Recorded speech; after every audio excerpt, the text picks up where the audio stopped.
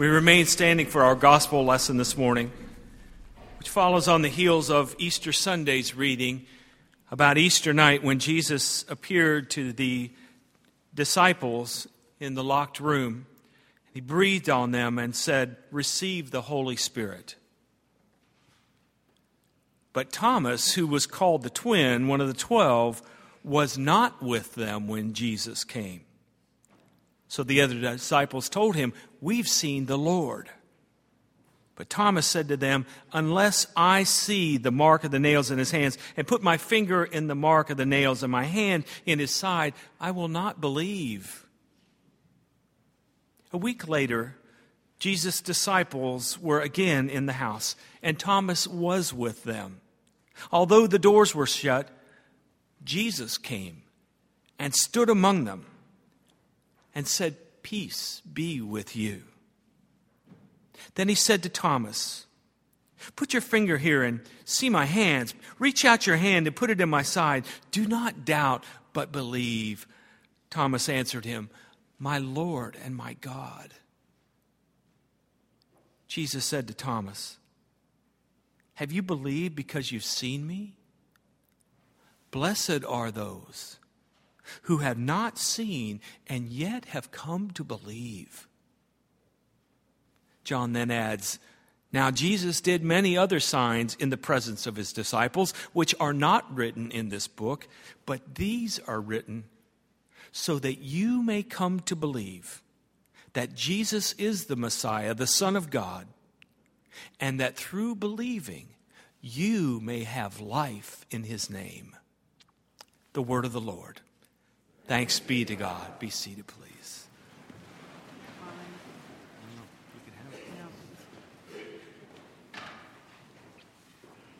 Let's bow together and pray.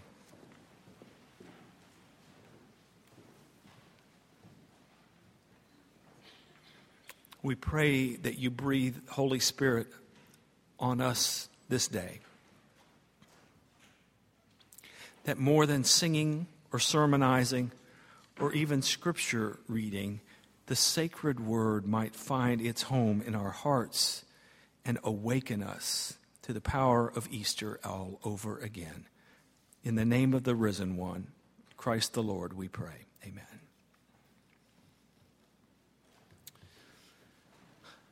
Among the many things I love about you as a community of faith, one of the things that I can say about Highland is that we are not a very cliquey church. We don't have little pockets of people who gossip and talk or try to wield power or control. But there is at least one, I'm sure many groups, that have this unique and unspoken bond. The one I'm thinking of this morning are those people from our congregation who over the years have gone to the northwestern African country of Morocco and seen the plight of refugees coming from sub-Saharan Africa. Those who have seen the horror know the experience and know that even if they weren't on the same trip, we hold this bond in common. Most of us have had that experience of some kind of bond that brings people together, some shared, profound, dramatic experience. It may be with a friend or it may have been with a total stranger, but you know you've shared something profound and unique. Whether it's negative, whether you were a soldier in the war, or whether you're a parent who's lost a child, or whether you struggle from addiction, you know that bond that you have with others who have seen and been where you are. It connects you. It may have been something positive, a shared goal of graduating or winning a game or finishing a project. It may be something like being called into the ministry, or even something as pedestrian as attending a concert together where the magic happens and you leave and you know that some kind of community has been formed because we were there together. We heard it. We felt it. We both get it. It's why we are the way we are, because we were both there. We went through it and we understand its effect. And so there's this band of brotherhood or sisters for life that forms. This morning our scripture readings all share this theme of community and the importance of it for the life of faith. Emily read this odd passage from Psalm 121 about oil going down Aaron's beard, which sounds kind of nasty to you and me, but the point in that dusty and dry day was that's how healing unity is. How important, how sacred, how pleasant and good it is when we dwell together in a unity. The 4th chapter of Acts. This Easter crowd, these people who have witnessed the resurrection are so profoundly changed that ownership doesn't mean what it used to. They share what they have in common. What's mine is yours. I'll share it. It's all about Easter. They didn't just become nice people. They became changed people. Then the reading from the Gospel of John, where Jesus appears to the disciples, but Thomas misses it. He wasn't there. We don't know where he was. He just wasn't there that day. He didn't share that experience. I love how John notes, a week later, they're still together, and Thomas is still with them. And he gets to have that shared experience that is so vital for people of faith. And I love Jesus' words, blessed are you and me. We don't see, but we've come to believe. We're part of that community. And then finally, the words from 1 John that called us to worship and led us in confession and out of confession. Notice the words are always in the plural. It's what we see. It's what we know. It's what we've come to believe and experience. And so I want to suggest this morning that in a culture of radical individualism, where people join groups less and less, where people show up for things like church less and less, perhaps because they fear disappointment or because they fear being asked to make a commitment to something, what we do when we gather is a countercultural activity. We are gathered as people who have been awakened to the God of Easter, the God who raises the dead to life again, and it's so transforming that we're different people. It's as if we're on this island of resurrection where we need each other to reinforce and encourage that which the rest of the world doesn't see and doesn't fully understand. I don't think this is a big surprise. For the truth is that we are surrounded by the powers and the principalities, as Paul put it, who peddle in death and despair, in fear and in hatred. The Apostle Paul put it this way, that we're surrounded by this body of sin and death. Thomas Merton referred to it as our false selves. Freud referred to it as our ego, or in religion we often refer to it as the devil. Those things that try to say to us, these messages, subtle and not so subtle, that argue the opposite side, that say, in effect, there is no God. There's no hope. There's no energy of love. There's no sacredness to life. Voices that will say you're not your brother's keeper. That it's every man and woman for himself or herself. Don't worry about the environment. Don't worry about sweatshops. That's someone else's problem. That's not your problem. Voices that tell you, you don't need to love your enemy. You can demonize your enemy. You don't need to tell the truth. And to the victor goes the spoils. That there's no room for love. It asks too many questions, raises too many objections, and it disturbs our peace. These messages come to us all the time. We're surrounded by them. And so we who have experienced in some way this awakening to God, to life, to beauty, to possibilities, we live on this island of resurrection, not as elitist, not as some kind of exclusive club, but we realize that it's impossible for those who aren't part of this community. And I don't just mean Highland. I mean people who see life and its possibilities. That if you're not part of this vision, you cannot understand it. You cannot believe it. You can't appreciate its intimacy and sacredness. You can't understand this life-altering, paradigm-shifting, new operating system that is Easter. So we need each other. We need resurrection-affected people, people who see us and get us and understand why we are the way we are, why we believe the things that we believe. We believe that even amidst suffering, even amidst pain, God is present, life is present, hope is present. We believe that even within our human limitations, all of our fears and all of our doubts, all of our proclivities to sin, that there's still beauty. There's still possibility. There's still the real hope that you and I can be, in the words of Jesus, born again, born from above.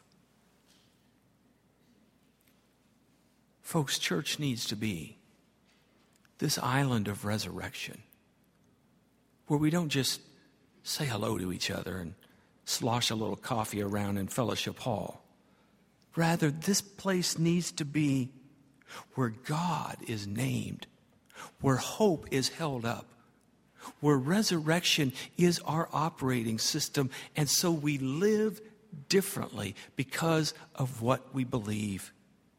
Church should infuse, this faith should infuse our whole lives. It should seep into every place we live and influence everything we do. And it feels to me that without this community, without this encouragement of love, we can be far too easily dissuaded that what we see and what we experience and what we know in our core somehow is not true or valid. The rationalists will give us the facts. The nihilists will say nothing matters.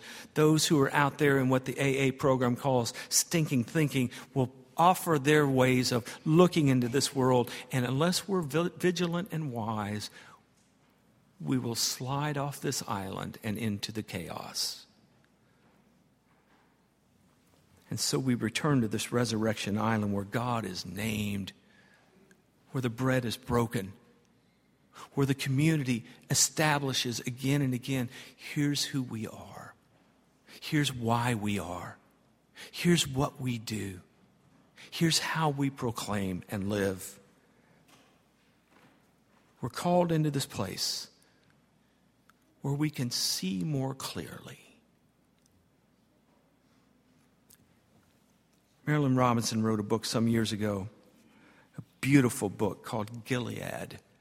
Gilead was the name of a little Iowa town where John Ames had been born, raised in the parsonage, became a pastor himself, and had been a faithful pastor for many, many years. But now he finds himself with a terminal illness and reflecting on his life and the things that he says. So he's reflecting on his Pentecost sermon given a few weeks earlier, where he said, "It seems to me the Lord breathes on this poor gray ember of creation, planet Earth, and turns it into radiance for moments or maybe for years or maybe for the span of life, and then it sinks back into itself again. To look at it, no one would know that it had anything to do with light and fire. But wherever you turn your eyes, the world can shine like transfiguration. You don't have to bring a thing to it except a little willingness to see it. Only, who could have the courage to see it? We strengthen one another. We give each other courage to see, to experience, to believe, to live into the resurrection, and it comes by way of this resurrection island. I love the story in Exodus chapter 17, where Moses has led the children of Israel from slavery in Egypt and on toward the promised land. But they're not there yet, and the people are frustrated and begin to question him. Why are we out here in the desert where there's no water? So Moses goes to God and says, the people are going to mutiny for there's no water. And God reminds Moses, what are you holding in your hand? It's the staff of God, the symbol of my presence with you. The staff that you used to make the plagues happen in Pharaoh's land. The staff that was used to part the Red Sea so that you could walk through it. It's in your hand. Strike the rock with the staff and the water will appear. And it appears. But then the very next verse says, then Amalek wanted to fight with Israel. Even amidst all the beauty, there's this challenge. There's always this challenge. And Moses says to the people, I will stand on the hill and I will hold up the staff of God, symbol of the presence of God, and we will win this battle. And sure enough, Moses stood off to the side on the hill as the battle took place in front of him on the plain. He held up the staff, and as he held it up, they were victorious in battle. But as the battle waged on, his arms began to grow heavy, and the staff began to be lowered. And as it was lowered, they began to lose the battle. And along came Aaron and Hur, who first rolled a stone behind Moses that he might sit down. And then they went, one on his left and one on his right, and held up Moses' arms as Moses held the staff, and they were victorious. Folks, I don't need to tell you there's a lot of Amalekites out there wanting to pick a fight with us. We are surrounded by them. And Easter's energy can wane, and the larger vision of who we are as the people of God can be blurred by what one author called the tyranny of the urgent. Those little things that distract us and dissuade us. How we need each other. How we need this kind of moment. And those people who come alongside us, slide the sitting rock beneath us and hold our arms up when ours are too tired, so that we can keep bearing witness and fight the good fight of faith that God always wants you to win. Love wins. Thanks be to God. In the name of the Father, Son, and Holy Spirit. Amen. And so this morning, the table for us is not only a table of communing with God, it is a table of communing with each other. This communion service, we will bring the elements to you, which gives us the opportunity to eat together as the body of Christ and drink together. So let us receive the good gifts of God. They are here for all, whether you're a member of this church or another church or no church. If you are Christ and you are hungry for God, you are invited to receive. Let's prepare now to come to this table as we stand together and turn to friends and strangers and exchange the peace of Christ. May the peace of Christ be with you all and also with you.